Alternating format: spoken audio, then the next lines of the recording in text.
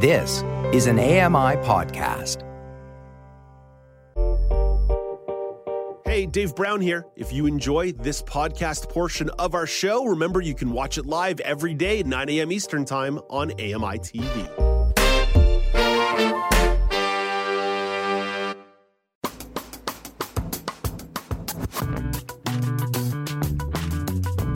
Welcome back. It's Now with Dave Brown on AMI. We have been speaking extensively about National Disability Employment Awareness Month on the show.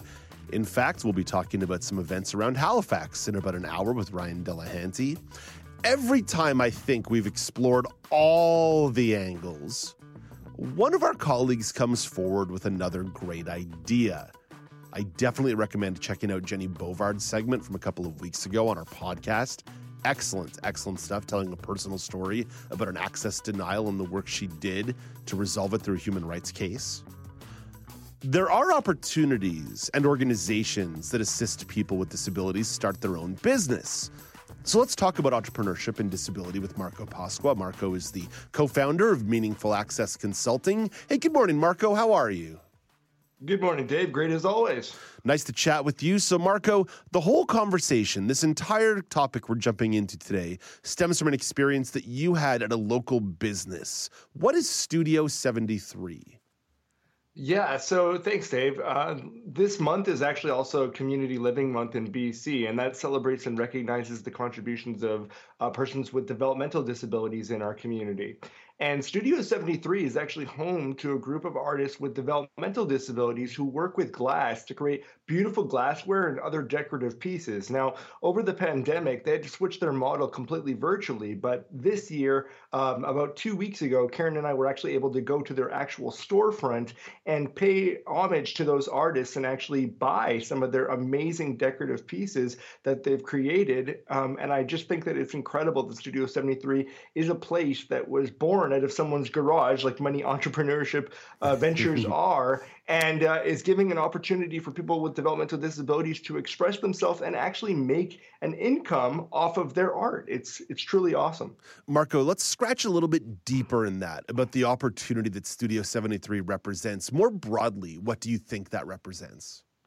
Yeah, I think it represents artistry, entrepreneurship, inclusion, and providing a space for people with disabilities to express themselves and turn their passions into something meaningful that can truly bring the community together.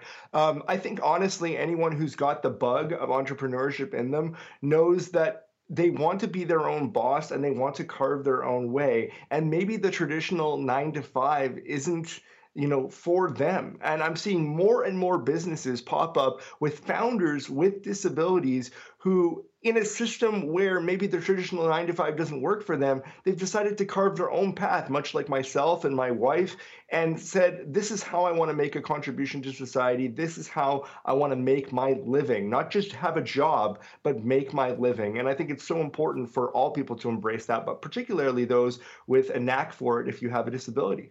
We could be here all day if we started shouting out all of those businesses. Every time I see one pop across my social media feed, I'm always interested and a little bit curious. There was one that I found out about recently called Brewability in Colorado that's all about inclusive hiring practices for people across the disability spectrum and universal design within the bar. So beer, pizza, universal design, inclusive hiring. This is speaking my language. Next time I'm in Denver, I know where I'll be going.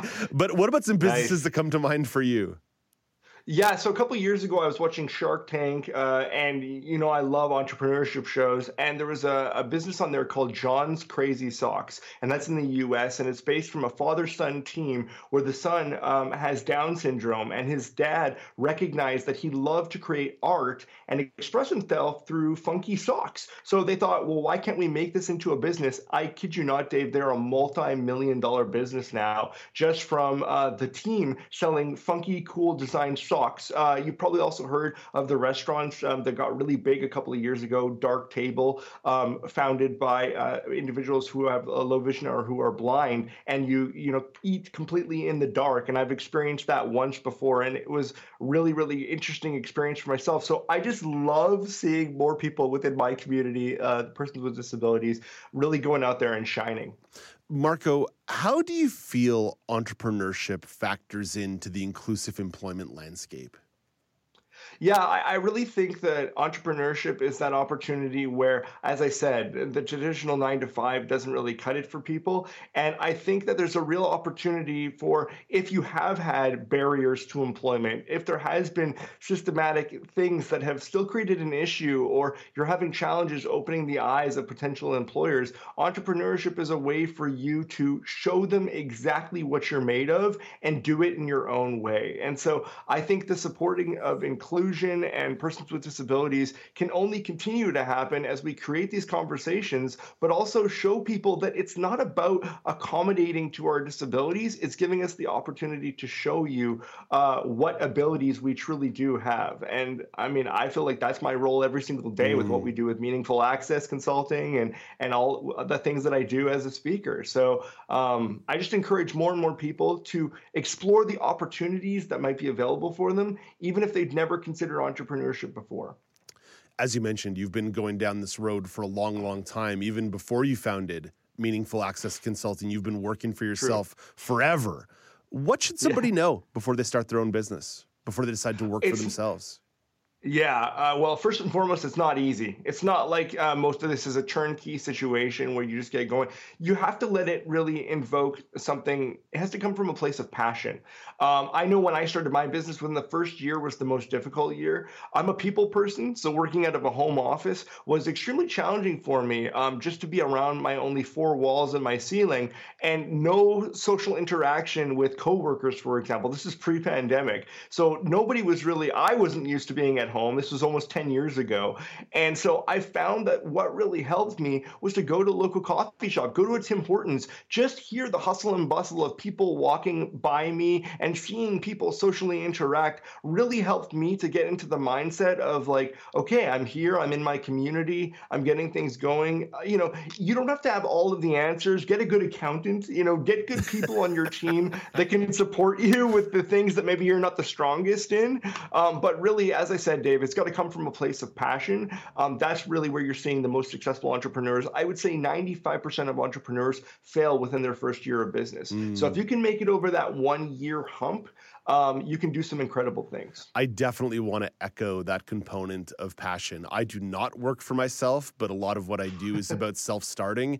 And if I didn't love what I do every day, this would be a very, very difficult job. And I can certainly say that my friends in the entrepreneurship world, the ones who are successful and happy with their lives are the ones who have great passion for what they do. So many times the business came after the passion. They found something they loved to do and figured out the business afterwards, and then built it for years and years and years.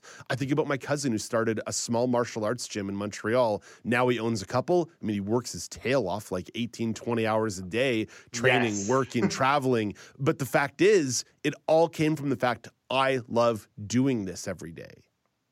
100%, Dave. And, I got to be honest, like somebody was crazy years ago when they decided to throw a mic in a 9-year-old's hand, my hand, and say, hey, do you have something interesting to say? And I realized that maybe this is something that I could use as a tool for good, is use my voice. And I've been able to take that passion for speaking and lighting a fire in people into a real business that not only is now supporting myself, but my wife is now part of my team in a full-time capacity. And it's rubbing off of my daughter, I should say.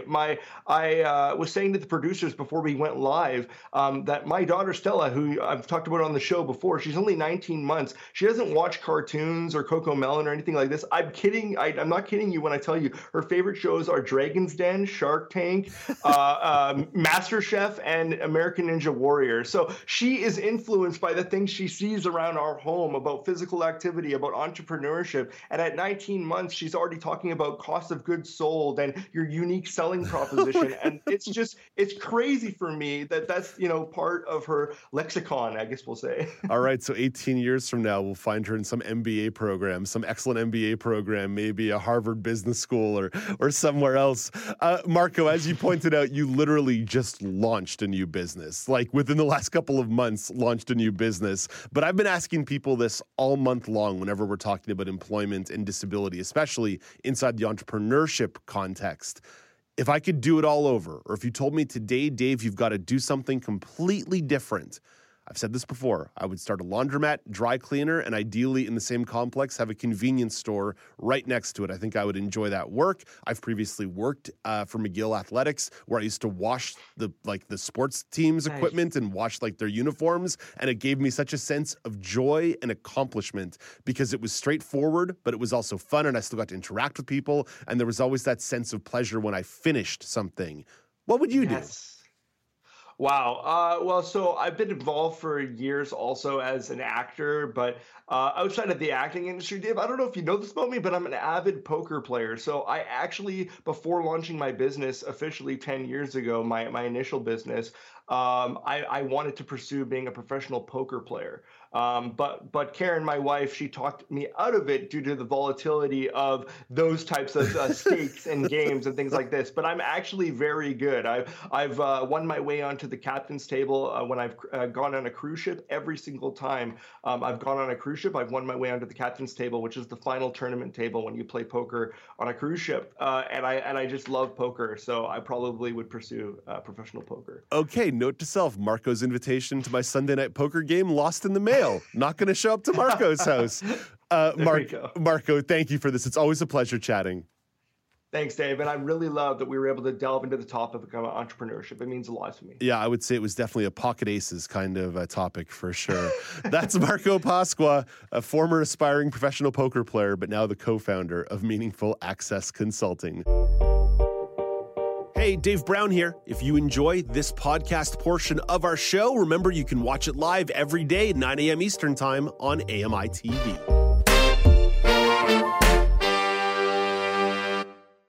I'm Margaret Shepard of the AMI podcast, Tripping on Air. Every month, my co-host Alex Hajar and I spill the tea on what it's really like to live with MS. Watch Tripping on Air on YouTube or download wherever you get your pods.